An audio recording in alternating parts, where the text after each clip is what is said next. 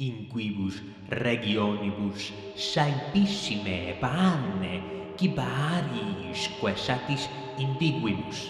We very often suffered the lack of enough bread and other food in these places.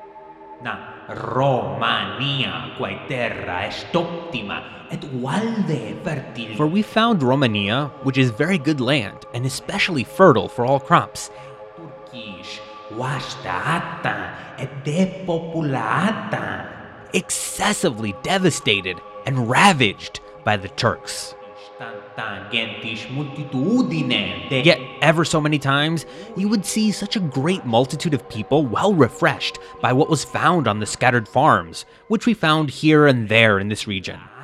Supplemento illius Dei, qui de quinque panibus et duobus piscibus quinque milia hominum. With the aid of God, who fed 5,000 men with 2 loaves and 5 fishes. Gaudentes Domna misericordiae Dei haec esse profitebam. We were very glad for this, and rejoicing, acknowledged that these were gifts of the mercy of God. Tunquere vel rideretis vel forsitam pietate lacrimare mini. Truly, either you would laugh or perhaps shed tears out of compassion, when many of our people, lacking beasts of burden, because many had died, Sues canes de rebus suis, loaded wethers, she-goats, sows, or dogs with their possessions, peregrinorum, such as garments, loaves of bread, or whatever pack is necessary for the use of pilgrims. Quarum vestiloarum tergora videbamus mole fascis esse corrupta. We saw the backs of these small beasts chafed by the heavy loads. Equite etiam boes cum armis suis interdum scandebant. Occasionally, armed knights even used oxen as mounts. Sed quis unquam audivit tot tribus linguae in uno exercitum. Whoever heard of such a mixture of languages in one army? Ibi adescent Franci, Since there were French, Flandri, Flemings, Frisi, Frisians, Galli, Gauls, Allobroges, Allobroges, Lotharingi, Alemanni, Lotharingians, Alemanni, Baiorii, Bavarians, Normanni, Angli, Scoti, Aquitani, Normans, English, Scots, Aquitanians, Itali, Italians, Daci, Apuli, Dacians, Apulians, Iberi, Iberians, Britones, Bretons, Graeci, Greeks, Armeni. and Armenians. Quod si velet me aliquis Britannus vel Teutonicus interrogare. If any Breton or Teuton wished to question me, Notro respondere sapere possent. I could neither understand nor answer. Sed qui linguis diversi eramus, But we who were diverse in tongues, tanquam fratres, nevertheless seemed to be brothers, sub dilectione Dei proximi unanime esse videbamur. in the love of God, and very close to being of one mind.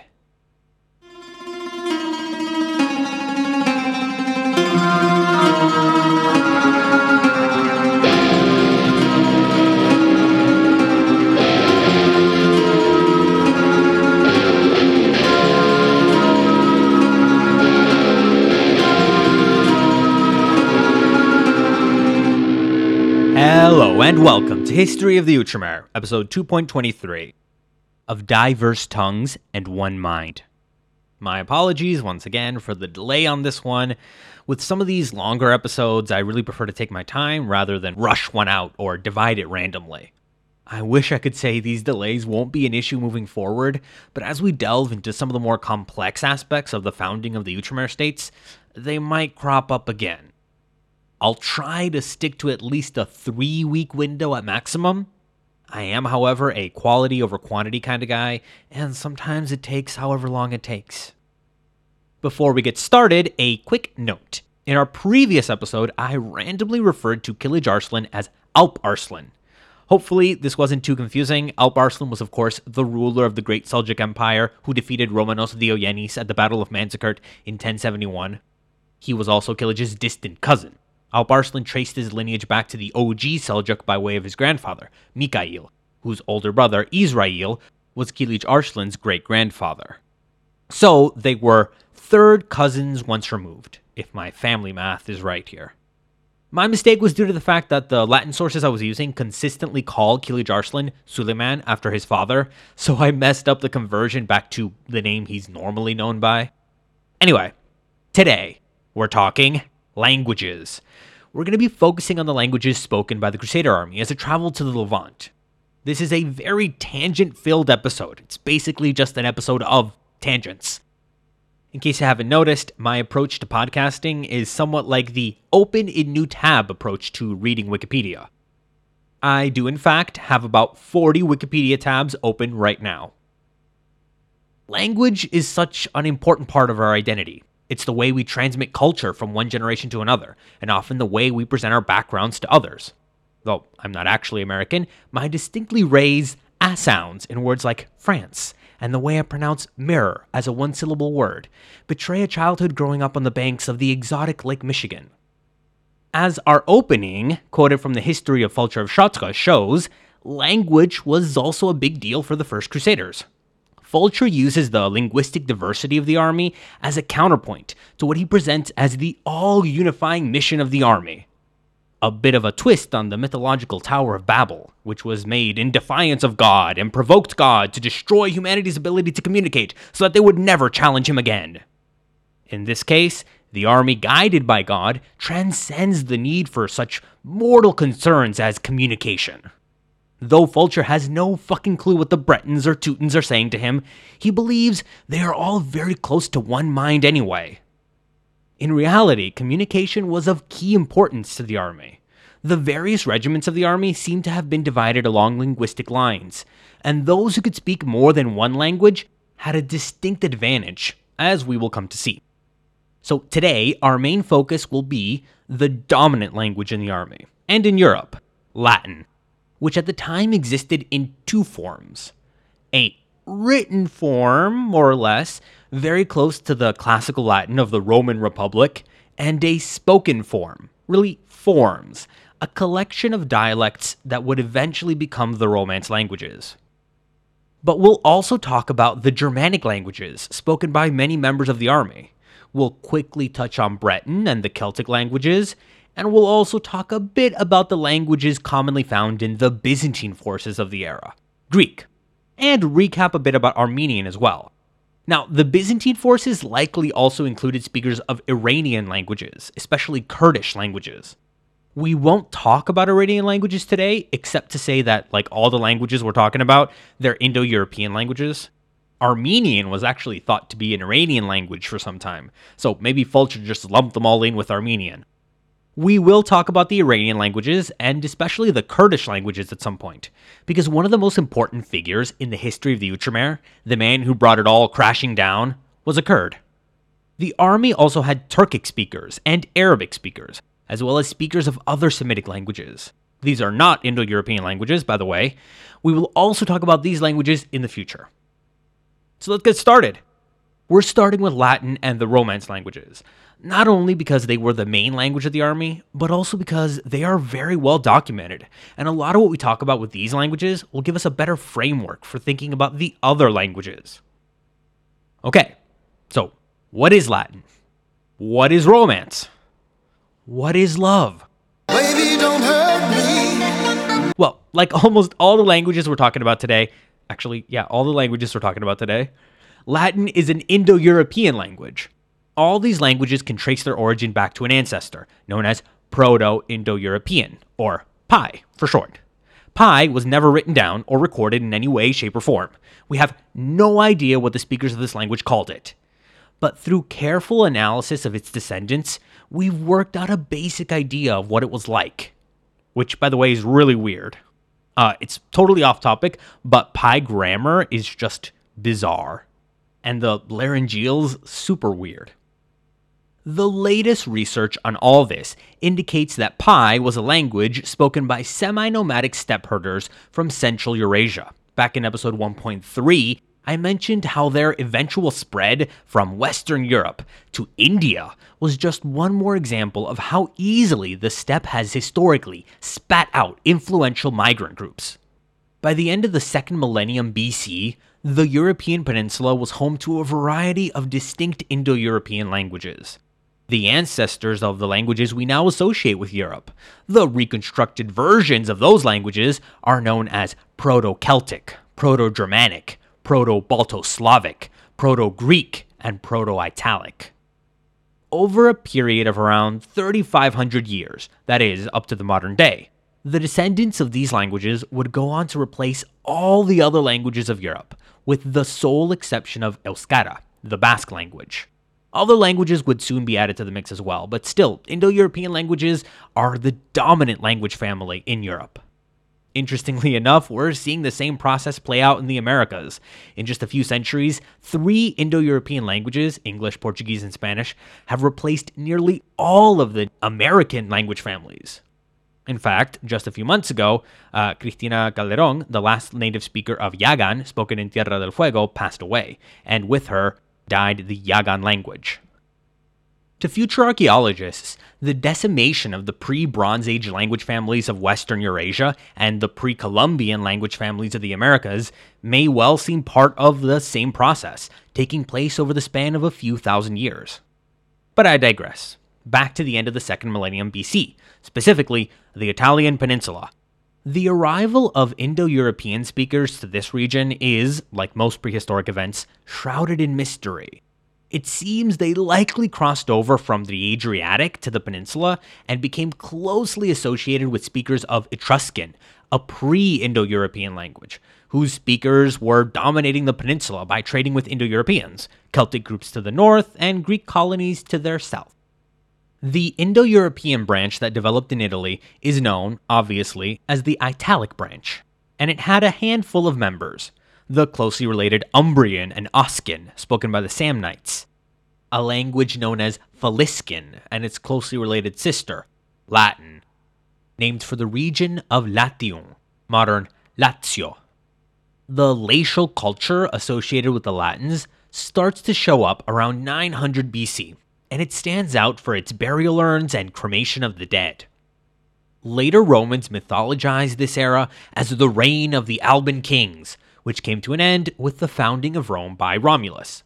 By the way, despite the myth, it's really evident that Romulus is derived from Rome. That is, if he was even a real person, he was named after the city, and not vice versa. It's like if you met a person named New Yorker and then assumed that New York was named after them. And that brings me to Rome. Leaving aside all the semi-mythological stuff we can find in the work of fellows like Livy, it's clear that the city of Rome was founded by Latin speakers over a period of time. Traces of Latin culture are found in the surrounding hills from around 1000 BC, and it seems that villages began to congregate around the Tiber River, eventually coming together as one city. Early Romans spoke a variety of Latin we now call Old Latin, which they wrote using the writing system of the dominant culture of the region, the Etruscans, who had in turn borrowed the script from Western Greek colonies they traded with. The Greeks had gotten it from the Levantine Phoenicians, and the Phoenicians had made it by modifying Egyptian hieroglyphs. Through other channels, this same Phoenician script would become the Hebrew, Arabic, Devanagari, and Germanic runic writing systems, among others. The earliest evidence of Old Latin is on a brooch known as the Praeneste Fibula from the 7th century BC. Carved on the brooch, written from right to left, are the words, Manios med fefaked numazioi, meaning Manios made me for Numazios. Presumably the brooch was a gift. If you understand Latin, that phrase may sound a bit odd. The grammar is different, and a lot of the pronunciation is different. Notably, by the period of the Roman Republic, the Z sound in a name like Numazioi became a R sound. By the Classical Latin period, Numazioi was pronounced Numerio. And that, of course, yanks us forward in time, about 6 centuries, to the Classical Latin period, traditionally taken to start at 75 BC. by which point the situation on the Italian peninsula had changed drastically. Rome had become the primary force in a league of Latin city-states and begun to dominate nearly the entire peninsula. The other Italic languages would soon go extinct, leaving only traces in some Latin words. Etruscan would suffer the same fate, though it left behind considerably more loanwords, including such common words as populus, people. After consuming both Etruscan and her Italic sisters, you might have thought Latin would be pretty stuffed. But no, the languages of the Italian peninsula were but appetizers. Latin's insatiable appetite would be fed as the Roman Republic and later Empire began to dominate the Mediterranean. Only in the eastern provinces, where the language of empire had been Greek since the time of Alexander the Great, would Latin be halted. By the fall of the Western Roman Empire, 5 centuries after the start of the Classical Latin period, Latin was spoken not only throughout the Italian peninsula, but in Gaul, Iberia, and the northwestern African coastline, as well as scattered pockets on the island of Britain. Even in the Greek-dominated East, Latin was common along the Dalmatian coast and elsewhere in the Balkans. That's a nod primarily to Romanian. Alo? Salut? Sunt eu, un haiduc? We're not going to be talking so much about Romanian, but it's super interesting. It just has a really distinct history from the other Romance languages. However, this whole thing is 5 centuries after the start of the Classical Latin period. And just as had happened after the Old Latin period, the language had changed. Earlier, I mentioned proto-languages. These are derived from the comparative method. Basically, we take a bunch of descendant languages and compare them to each other to see what the common original ancestor was.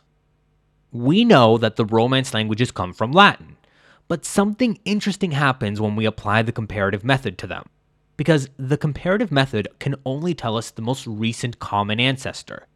It doesn't recreate Classical Latin of the 1st century BC. It recreates Latin as it existed centuries later, presumably before the collapse of the empire led to regional isolation and fragmentation. Now, I have a bit of a bugbear to mention here, and it's related to the term Vulgar Latin. If you have a passing interest in the history of the Latin languages and Romance languages, you've probably run into this term. Without getting lost in the weeds here, this term is not so good for a variety of reasons. Reason number 1. Vulgar here just means common or non-elite, not offensive. The term comes from how various Latin writers referred to casual spoken Latin as sermo vulgaris, common speech. However, that's not really the biggest problem either. The biggest problem, or I guess to avoid abandoning my list system, reason number 2 why Vulgar Latin is an unfortunate term, is that Vulgar Latin is often presented as the quote-unquote true ancestor of the Romance languages. The strongest versions of this take would have you believe that Classical Latin died out, allowing the long-oppressed Vulgar Latin of the common folk to rise and become the Romance languages. The real issue here lies in presenting Vulgar Latin as a distinct language or a distinct dialect of Latin, apart from Classical Latin. It wasn't. It was just the casual register of Latin, more commonly spoken by the lower social classes, but no more distinct from Classical Latin than informal English is from academic English. They were still the same language. What's more, there's no direct continuity from Vulgar Latin of the Classical period to the Vulgar Latin of the Late Latin period to the Romance languages. At each stage, some aspects of Vulgar Latin became more mainstream, and others were lost. Because Vulgar Latin and the literary variety we tend to call Classical Latin were in constant communication. They were one language. What we can say is that by the late Latin period, the gulf between written literary Latin and spoken Latin had widened considerably. That is not unlike English, though. A few episodes ago, we talked about the word knight, K-N-I-G-H-T. That spelling seems mostly random to us now in 2022, but when it first entered usage, it was completely phonetic. The K was not silent, and GH represented the sound H. What's more, unlike nowadays, the letter I had one established pronunciation. So not only would you pronounce the word phonetically as knicht, but if you wanted to represent that word in writing, you would naturally write it Knight.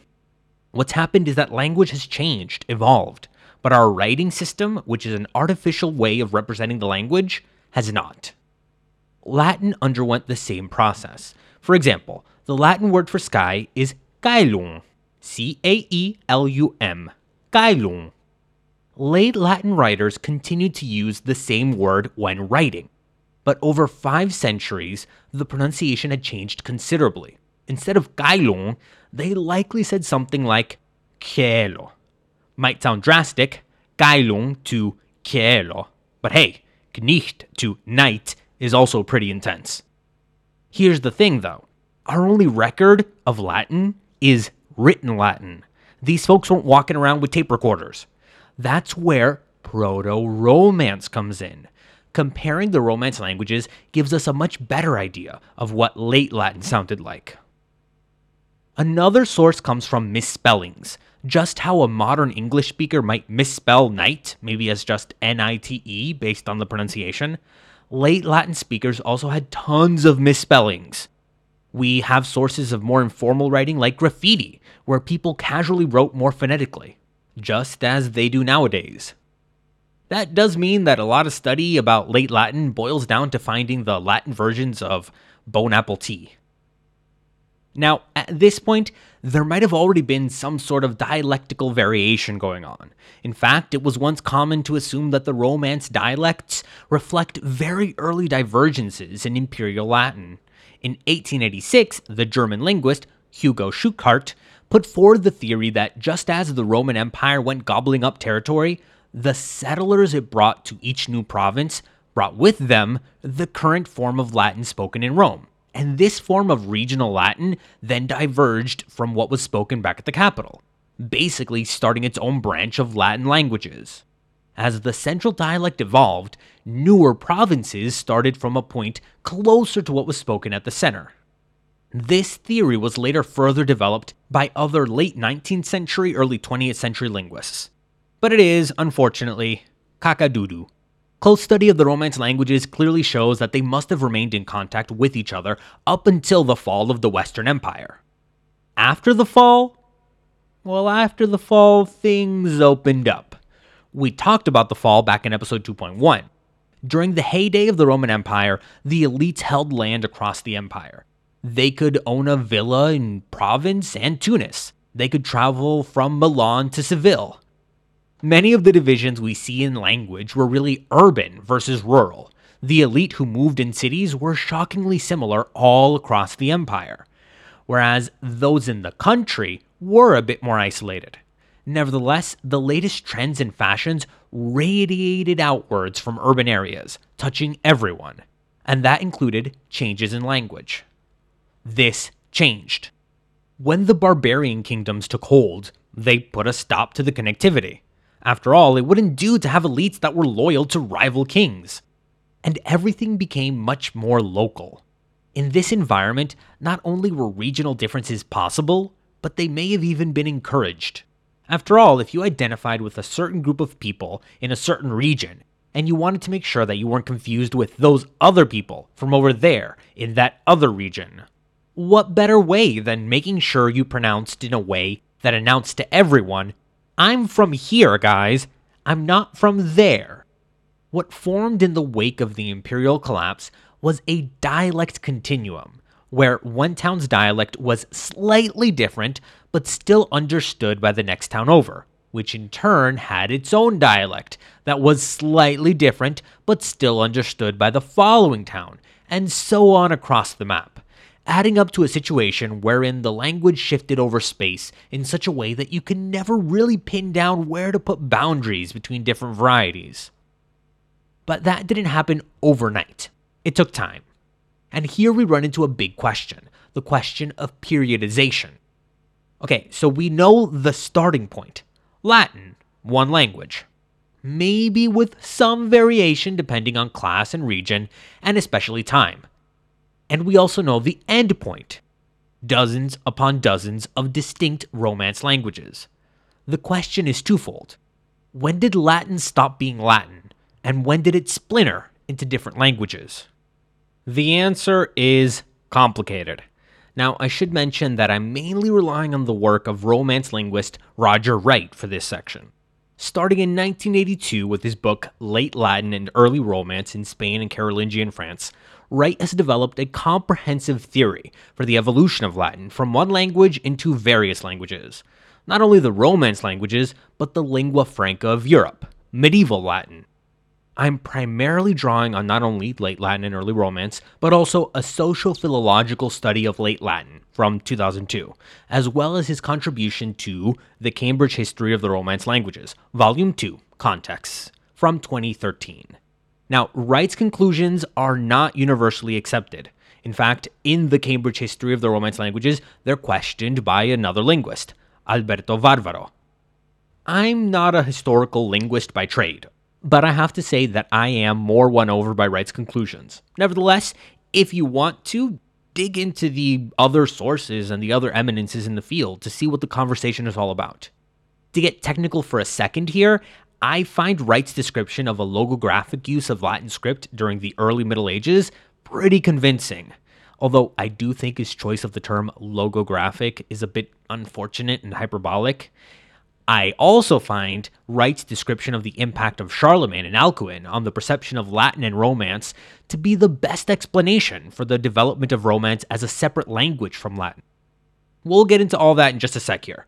Before we do, we need to talk about what we mean when we say a language, as in distinct from another language. The way we identify languages we speak is, as I mentioned, tied to our identity.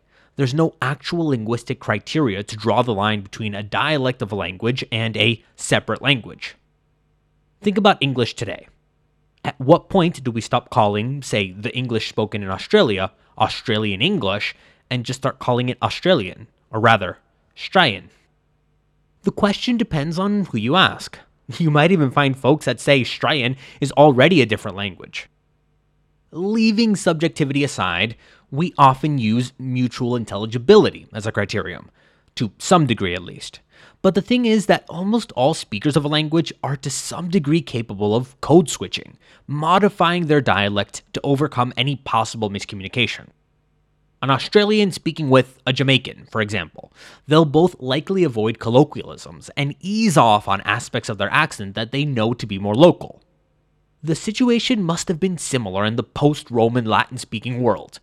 The dialects that would eventually develop into separate Romance languages were mixed with traces of what was more akin to Classical Latin. Nowhere else is this mix more evident than in writing.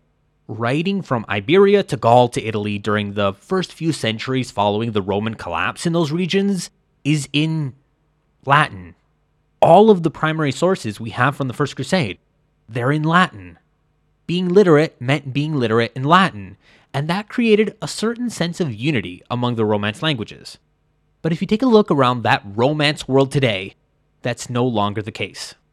As I said, it's unlikely most people would consider Strayan to be a different language from English. But what if tomorrow the Australian government decided to reform their writing system? Tuna is now going to be spelled Chuna, Chuna, and water is now going to be spelled Woda, Ora. All of a sudden, written Strayan becomes more or less incomprehensible. A wall begins to go up between English and Strayan. It seems that something similar happened to the Romance languages. The sense that their language was separate from both Latin and other Romance languages was closely tied to the development of unique writing systems and codification of separate grammar rules, as well as local vocabulary.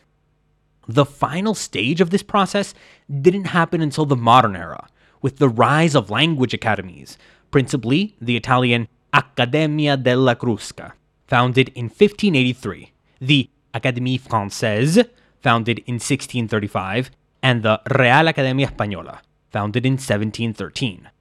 This type of institution was closely tied to political motivations, and over the centuries, they were heavily involved in the association of separate Latin varieties with separate nations. In recent years, This association came to be seen as so essential that the other Romance varieties spoken in Iberia, Gaul, and Italy were often relegated to the status of dialects. Portuguese got out of this one due to their political independence from the Spanish crown, as did Romanian, which, again, developed in a very different context. But little by little, Spanish, a Romance language that developed in north-central Iberia, French, a Romance language that developed in northern Gaul, and Italian, a Romance language that developed in Tuscany, have been doing their best to live up to their names and become the only language spoken in their respective territories. Just as Latin once devoured her Italic kin, some of her daughters have spent the better part of a millennium devouring their own sister languages. They've carved out their independence in part by emphasizing differences between them and other Romance languages, and in part by destroying some of those other Romance languages.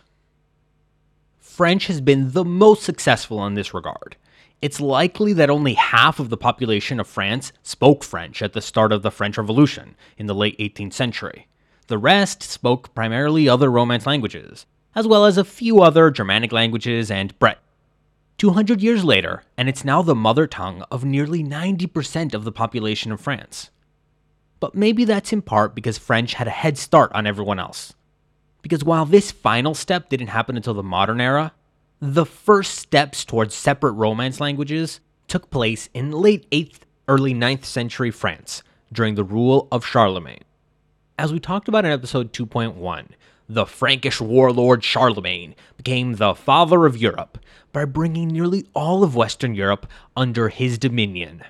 The soon-to-be papal-appointed Roman emperor had an issue, though. His realm was incredibly diverse, not only in customs and traditions, but also in languages. Luckily, like his Frankish ancestors had been doing for centuries, he had an official state language, Latin, which he began to promote throughout all of Europe. In doing so, Charlemagne inadvertently brought two Latin traditions crashing into one another. The first was a use that had been growing since the spread of the Christian Church in Western Europe, where Latin was the liturgical language. This Latin was used by non-native speakers, who primarily interacted with the written form of the language, and when they spoke it, they tended towards pronouncing each individual letter, occasionally with influence from their mother tongue, the same way any one of us would approach an unfamiliar phonetic alphabet. And the second was the native Latin tradition. As I mentioned, during the late Latin period, even though the pronunciation of Latin had changed, native Latin speakers continued to use the same writing system, much how modern English speakers use an outdated alphabet nowadays. Basically, the first group would have looked at a word spelled K-N-I-G-H-T and said, Knight, pronouncing each letter as a separate sound. And the second group would have known that the spelling was just a bit arbitrary. It was actually pronounced night. There had been occasional issues due to this before. For example, some British clergymen who traveled to Italy had mentioned that they could barely understand what the Pope was saying when he spoke, though they had no issue with written communication. But Charlemagne and the connectivity of his empire brought these two groups careening into one another. And what ended up happening is that the first group, the non-native speakers, won out. Starting in the late 8th century, a new type of Latin pronunciation began to be enforced. The leader of this reform was one of Charlemagne's key advisors, a man named Alcuin from the town of York in England, where Latin was not the native language. So he obviously had a bias when he wrote, "Words should be everywhere, uniformly, softly, and clearly pronounced, so that each letter's sound is enunciated." A quick note here is that although Alcuin's pronunciation sought to restore all the silent letters of late Latin pronunciation, it was not identical to Classical Latin. There are many aspects of Classical Latin that were likely lost. What was even more serious is that this reform effectively cut Latin speakers off from their own language. According to the Carolingian reforms, this was now Latin. Imagine if the same thing happened to English. Iverai liter heid to be pronounced tahi semi wei ein iverai ward. it's almost impossible to understand. There was no pretending anymore that these two were the same language. This reformed pronunciation was incomprehensible to native speakers. And as Charlemagne's authority meant that this was now Latin, what were native Latin speakers to do but adopt a new name for their language? Breaking a linguistic continuity that had existed since the first Latin speakers had referred to themselves as such over 2,000 years earlier in the region of Lazio. The name they chose, as we've talked about before, was Romaniche, which meant in a Roman way. They spoke in a Roman way.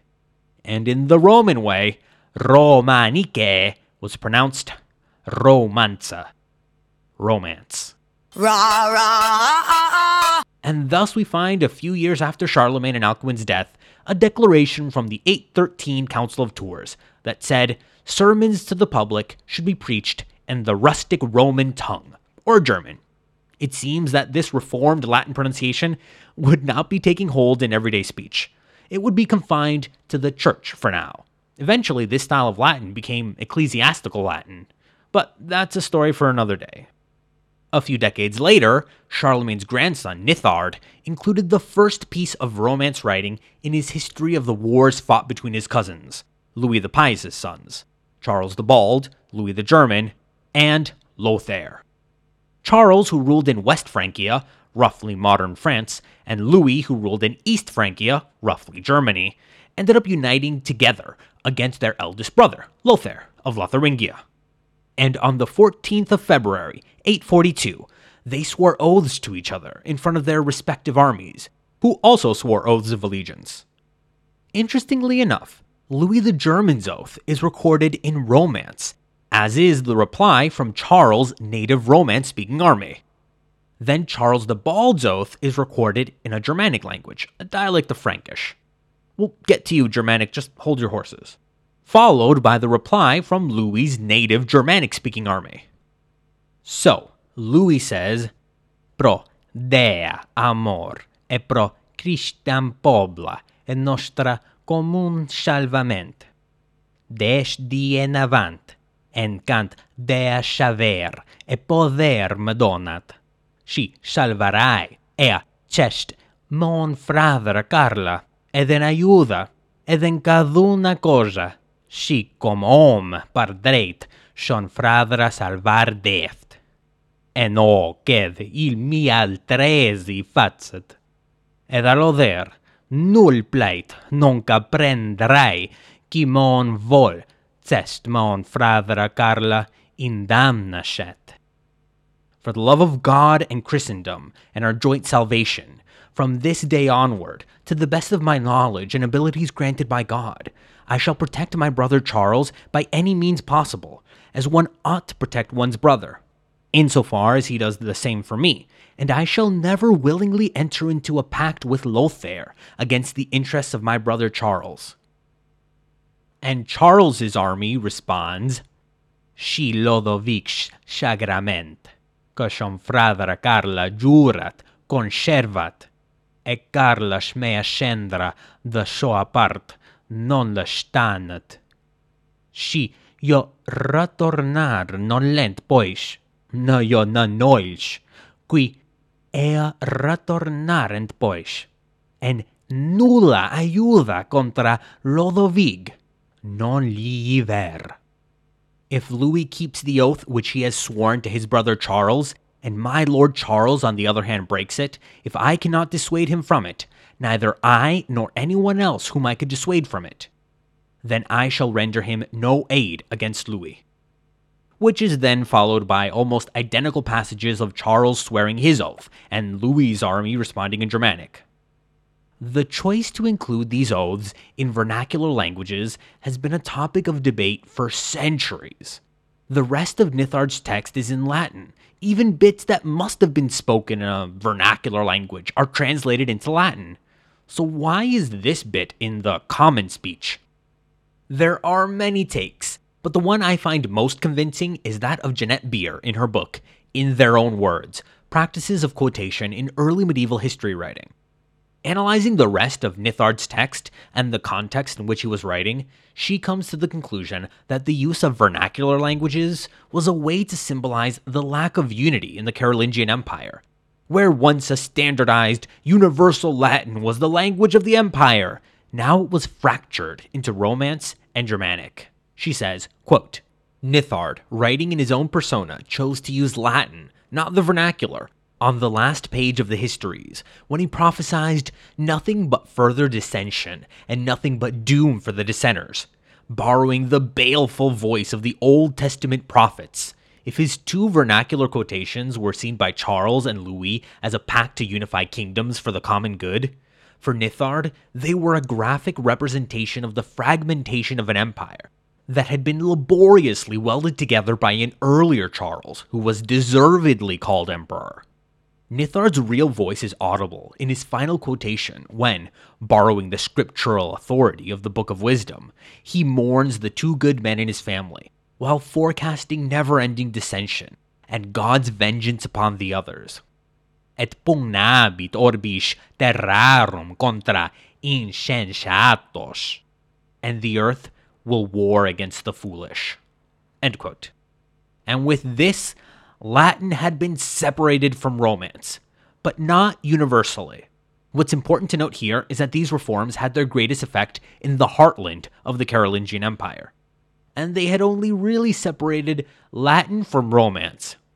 Divisions among Romance languages were still slow to come. That's part of the reason why Old French is so variable. It's really just a term used for Romance texts from a certain swathe of the Romance dialect continuum in northern France. These varieties would evolve into distinct languages over time. At the time, though, they weren't really perceived to be different, and because national interests hadn't developed language authorities yet, there was no reason to standardize spelling. You just wrote as you spoke. So let's fast forward a few hundred years to the late 1090s, 3 centuries after Charlemagne and Alcuin. In that day and age, Romance and Latin were increasingly being viewed as split. Again, we know the starting point, classical Latin, and we know the end point, separate Romance languages. But people at the time didn't. They didn't consider themselves to be just a step towards something any more than we do. They weren't halfway through a transformation. They were the final stage of their day and era. It's important to note that writing in Romance was not really considered low class or anything like that. Those who were low class were completely illiterate. Writing Romance was something done by the same elites that wrote florid medieval Latin. The same places where we find what classicists would call very good Latin are home to the most vibrant Romance texts as well. The elite trend was towards diglossia, the use of 2 languages, especially in writing and probably in speaking as well. Latin, now medieval Latin, was the language of the church and of most serious literature, while the vernacular was increasingly being used for things like epic poetry. But that separation was not fixed yet, and some folks were still clinging to the old ways. Take the Gesta Francorum, for example. In many ways, it represented an older tradition. Those more familiar with classical Latin might take it to be poor Latin, with a heavy Romance influence. But in many ways, it was more reminiscent of late Latin. It used the familiar classical Latin facade as the written form of what we might call early Romance. The way the anonymous author used Latin was much more in line with how it had been used in the last days of the Empire and throughout the so-called Dark Ages. But this use was fast becoming outdated. When the more quote-unquote eloquent adapters of the Gesta Francorum criticize its crude, rustic Latin, they're skipping over the fact that they're using a newer definition of what Latin was. Latin that solely existed as a non-native language. For them, the vernacular should be written in vernacular. And this division would come to be cemented over the following century. The 12th century saw what is often called a renaissance, an explosion of writing, both in Romance and in Latin, which became much more similar to classical styles than it had been during the Dark Ages. We talked about the massive population boom in those centuries, and the heightened connectivity due to pilgrimage and increasingly complex diplomatic webs. These channels served as vehicles to transmit the innovative linguistic concepts from Carolingian France into Iberia, and the Italian peninsula. Throughout the 12th century, distinct literary traditions would begin to grow in the Romance world. These came to set the various dialects apart, setting the stage for the efforts of the early modern era. By the 13th century, Latin was truly dead, or rather, a zombie. Its corpse was still animate, used as a lingua franca and liturgical tongue, but it was prohibited from evolving and growing as living languages actually do.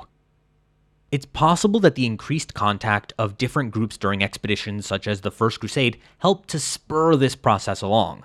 After all, just as Charlemagne had once envisioned a uniform use of Latin throughout his empire, the First Crusaders likely used something like Alcuin's phonetic pronunciation to communicate. Various different Romance groups could probably still communicate in the vernacular. The Romance languages are still mutually intelligible to some degree, and they must have been even more so over 1,000 years ago. But there weren't just Romance speakers in the army. There were also Germanic speakers. No doubt bilingual individuals were useful here. Godfrey of Bouillon was likely just as able to speak Romance as he was able to speak Germanic. But as Albert of Aachen shows us, Charlemagne hadn't only succeeded in quote-unquote restoring Latin in the Romance world, he'd also brought it to the Germanic world.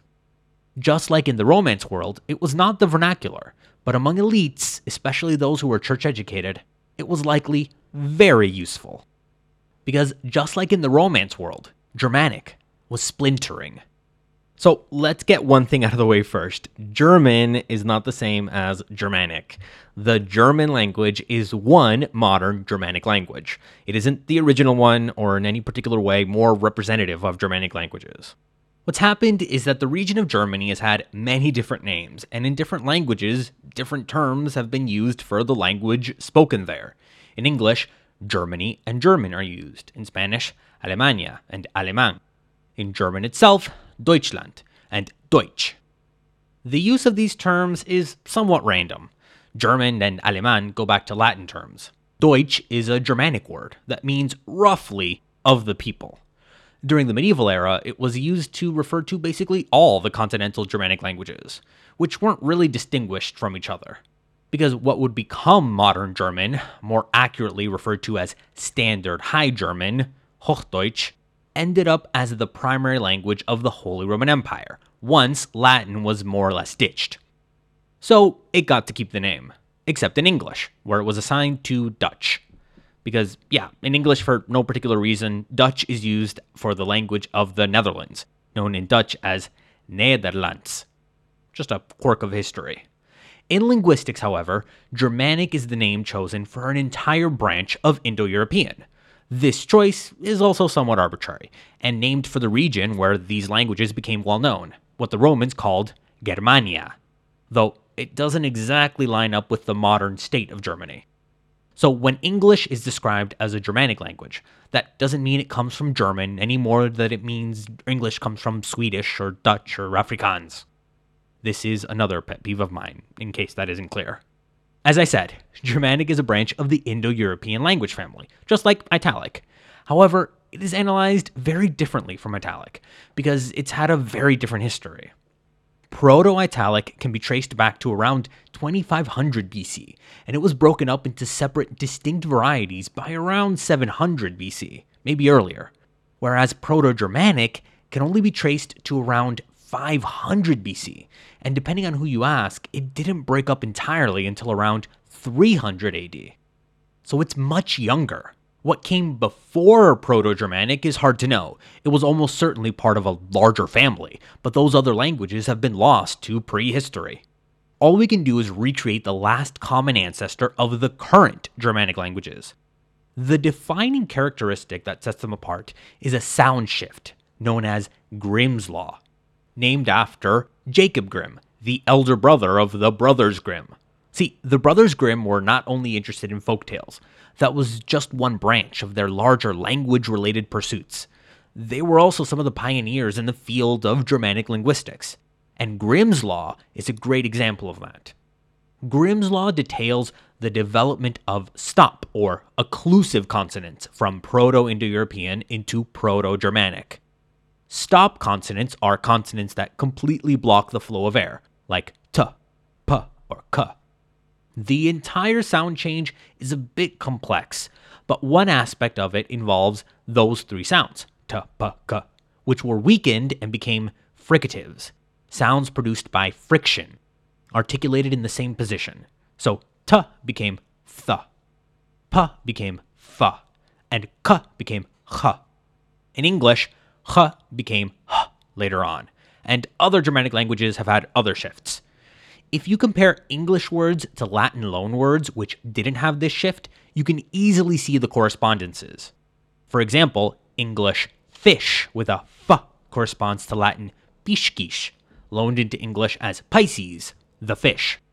Thunder with th corresponds to Latin dono, which is at the heart of English detonate. And horn with h corresponds to Latin cornu, as in cornucopia, literally horn of plenty. You can probably find plenty of other examples, especially if you know any other Germanic or Romance languages. Now, as I mentioned, Germanic is generally assumed to have broken up around the 4th century AD. Before that, there were likely dialects which were to some degree mutually intelligible. We classify these into 3 big groups: West Germanic, North Germanic, and East Germanic. East Germanic seems to have been the first to split off, maybe around 250 BC. It's also the first Germanic language we have any substantial writing in, more than just inscriptions, and that's thanks to the Goths. The Gothic language was an East Germanic language, and thanks to their close contact with the Roman Empire, primarily the Eastern Roman Empire, they picked up writing much earlier than other Germanic groups. Gothic texts are almost all translations of Greek texts, especially legal codices and things like that. But we also have tantalizing fragments of the Gothic translation of the Bible, made by a Goth named Wulfila, Little Wolf, who we've already talked about before. Remember, the Goths were Arian Christians. Gothic writing was key to figuring out what Proto-Germanic was like, because they came so much earlier than other texts. We have to wait until the 9th century for full texts in any other Germanic language. Ironically, the first well-documented branch of Germanic, the East Germanic branch, was also the first to go extinct. It seems most East Germanic speakers, including the Goths, the Burgundians, and the Vandals, quickly assimilated to Greek and Latin. The last East Germanic language, known as Crimean Gothic, went extinct in the 18th century. While the East Germans were off writing and assimilating, another branch of the Germanic languages had begun to thrive in Central and Northern Europe. This branch is rarely talked about on its own, because we don't have records of it until it also split into what we call North Germanic and West Germanic. North Germanic developed into Norse, and from there into the Nordic languages. But West Germanic is really hard to pin down. It seems that North and West Germanic really existed in a bit of a continuum. Though they seem to have branched off into separate languages at some point, maybe around the same time East Germanic did, or probably a bit later, they remain to some degree mutually intelligible, especially where they came into contact with one another, and certain trends that started in one branch easily spread into another. This is one of the defining features of the Germanic language family as a whole, and one of the reasons why it's almost impossible to pin down a tree model of the Germanic family, in which one language branches off from another and everything can be organized into neat little clades. Germanic linguists have instead often turned to a wave model, which is less focused on descent from a parent language and more on proximity to other languages, geographically speaking. In the wave model, innovations that arise in one language spread to other dialects or even other languages through contact. So a particular way of pronouncing a sound might be picked up by other unrelated languages. A good example here is the uvular r sounds in French and German. It's unclear where this sound started, but it spread throughout many of the languages of Western Europe as a bit of a fad, basically. The original tapped or trilled r sound is still found in some rural areas of France and Germany, but in cosmopolitan urban areas, uvular sounds are de rigueur, or de rigueur. These uvular sounds have even spread into other Germanic and other Romance languages. For a time, it was even common in parts of England. These kinds of changes were even more commonplace during the first millennium, and they involved many different varieties of North and especially West Germanic, so that it becomes very hard to establish exact relationships, again, especially with West Germanic, which on occasion had dialects that came into such direct contact that the result seems to have been almost a hybrid language, impossible to trace back to just one parent language. The result looks a lot like a set of streams, which often separate, but just as often come back together, sometimes for a brief moment, sometimes permanently. So instead of distinct branches when it comes to West Germanic, loose boundaries are drawn on the different varieties, based on the extent to which different changes have affected the various dialects. There are traditionally three main West Germanic groups: North Sea Germanic, which developed around the Jutland, modern Denmark, and where the peninsula connects to the continent. North Sea Germanic languages include Frisian and Saxon, as well as the Anglic and Saxon dialects brought over by migrants to the British Isles, which developed into English, nowadays the most widely spoken Germanic language. On the continent, Saxon dialects mostly developed into the Low German languages, which were affected to a greater degree by the other West Germanic languages to the south. To the southwest, you'll find the Weser Rhine Germanic languages, spoken primarily in the Low Countries. Here, Dutch is the most widely spoken variety.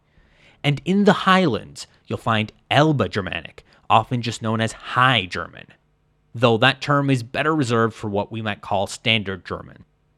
What's important to note is that mutual intelligibility seems to not have been lost until around the 7th century, and before then, it's hard to talk about any of these groups as being truly separate. That's why, way back in episode 2.1, when I talked about the Frankish language, I was unable to pin it down in the West Germanic family tree. The modern descendants of Frankish are, roughly speaking, Weser Rhine Germanic languages. Kind of. But it's anachronistic to talk about them as separate from the other West Germanic languages until later on. We often mark the end of this linguistic free-for-all with a sound change known as the High German consonant shift, at which point the High German languages began to isolate themselves. Though aspects of this shift also bled into other West Germanic languages, especially at border regions. Like Grimm's Law, the High German consonant shift made fricatives out of some stops. So, Proto-Germanic Wator is German Wasser. The original sound, however, was preserved in English water, although it's now being replaced by a voice tap in many dialects, like by water. You can also hear the same T sound in Dutch water and Swedish vatten. It also made affricates in some cases, sounds which combined a stop and a fricative out of previous stops. So German Apfel versus English apple, and Norwegian Eple, which preserved the original sound in Proto-Germanic Aplas. And it made other sounds voiceless, so German Tak corresponds to English day, and Danish Dag, from Proto-Germanic Dagas. Standard German would later be more or less invented as a unifying written form of West Germanic that based itself mainly on High German varieties, creating the standard Hochdeutsch of today. But that didn't really start until the Reformation in the 16th century, when Martin Luther went and translated the Bible into German, using a somewhat invented form of High German that drew on influence from a few different prestigious dialects. This standard language was then imposed to some degree on various regions of the then Holy Roman Empire, creating the idea of High German and Low German, based on geography again. Even though Low German is more closely related to Frisian and English, it came to be treated as a dialect of High German. Anyway, all that's way beyond our scope. What's really key for us is how late these realities and changes came into play. Back in the 11th century, even though we can't talk about mutual intelligibility throughout the West Germanic world, on the continent, they often still operated as one language, with varieties that blended into one another. In Latin, they were all called Teutones, Teutons.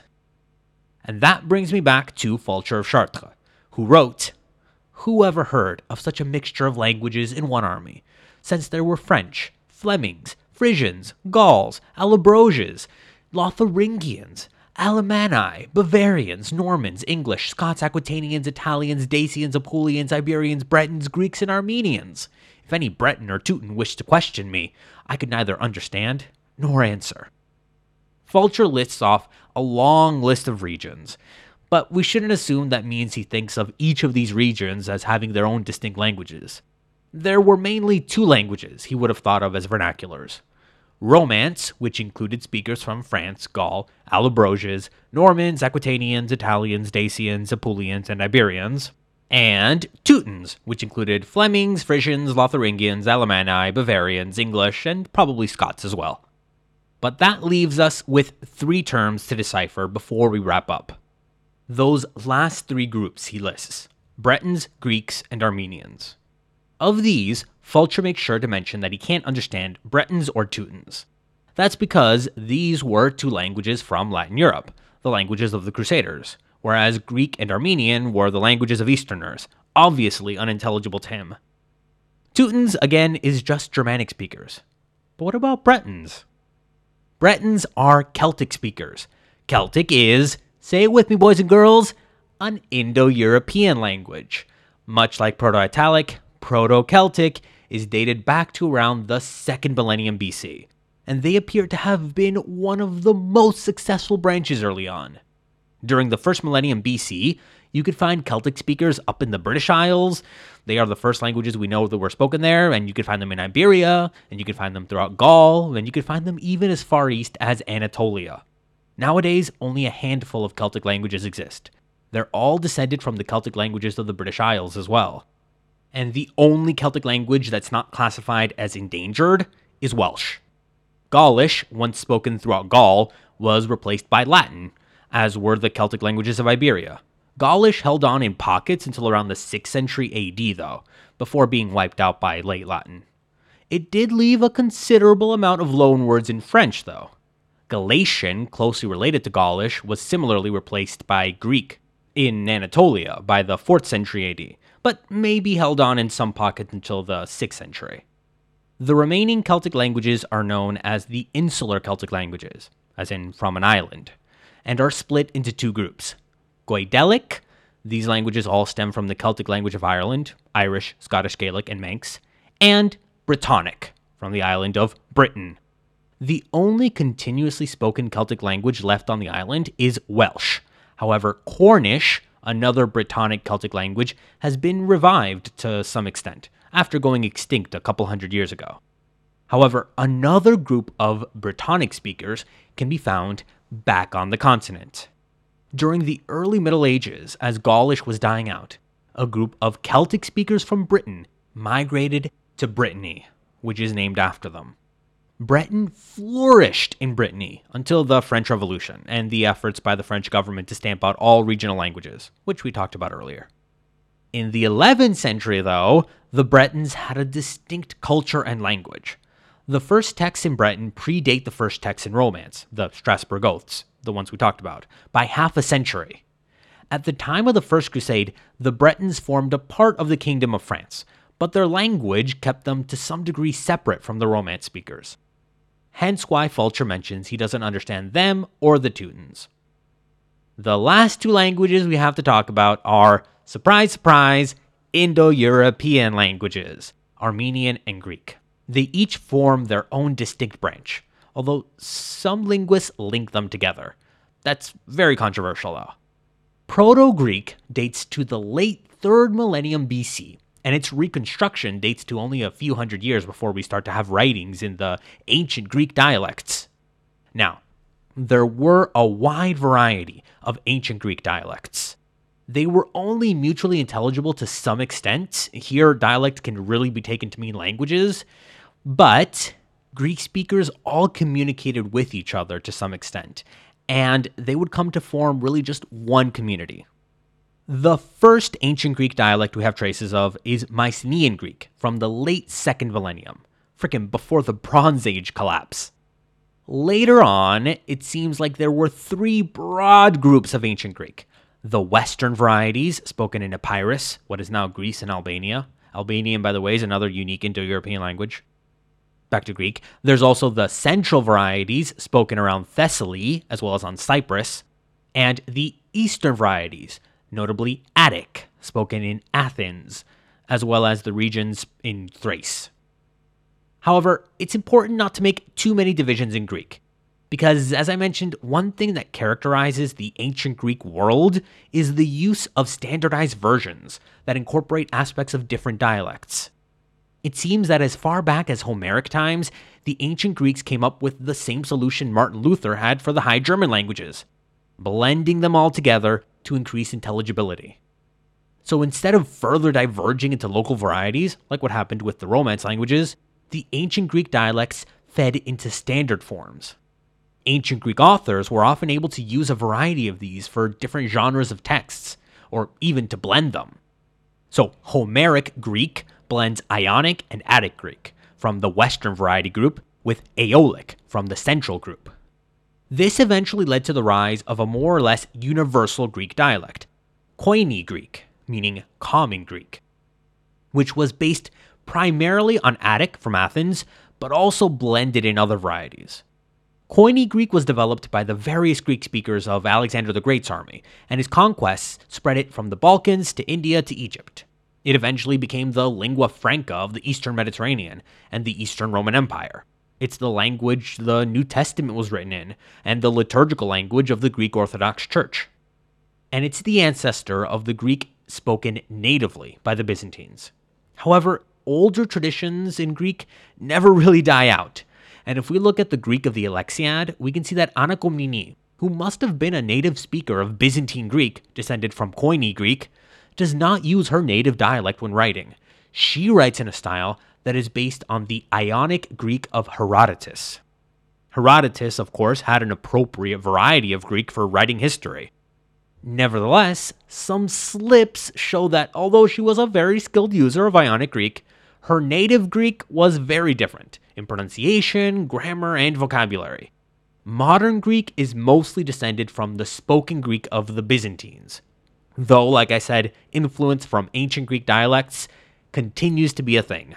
There's only one language that descends from an ancient Greek dialect separate from the Koine version, Taconian, which descends from the Western or Doric varieties of Greek. And it split from the Koine at least 2,000 years ago, if not more. It's not mutually intelligible with modern Greek, and it's also on its deathbed. Only a handful of elderly speakers remain. Now, the last language mentioned by Fulcher is Armenian, which we talked about back in episode 1.7. I actually recommend going back to episode 1.7, because we'll soon be dealing with the Armenians again, and it's good to know where we left off with them. Armenian is an Indo-European language, but like Germanic, we don't have early writings from it.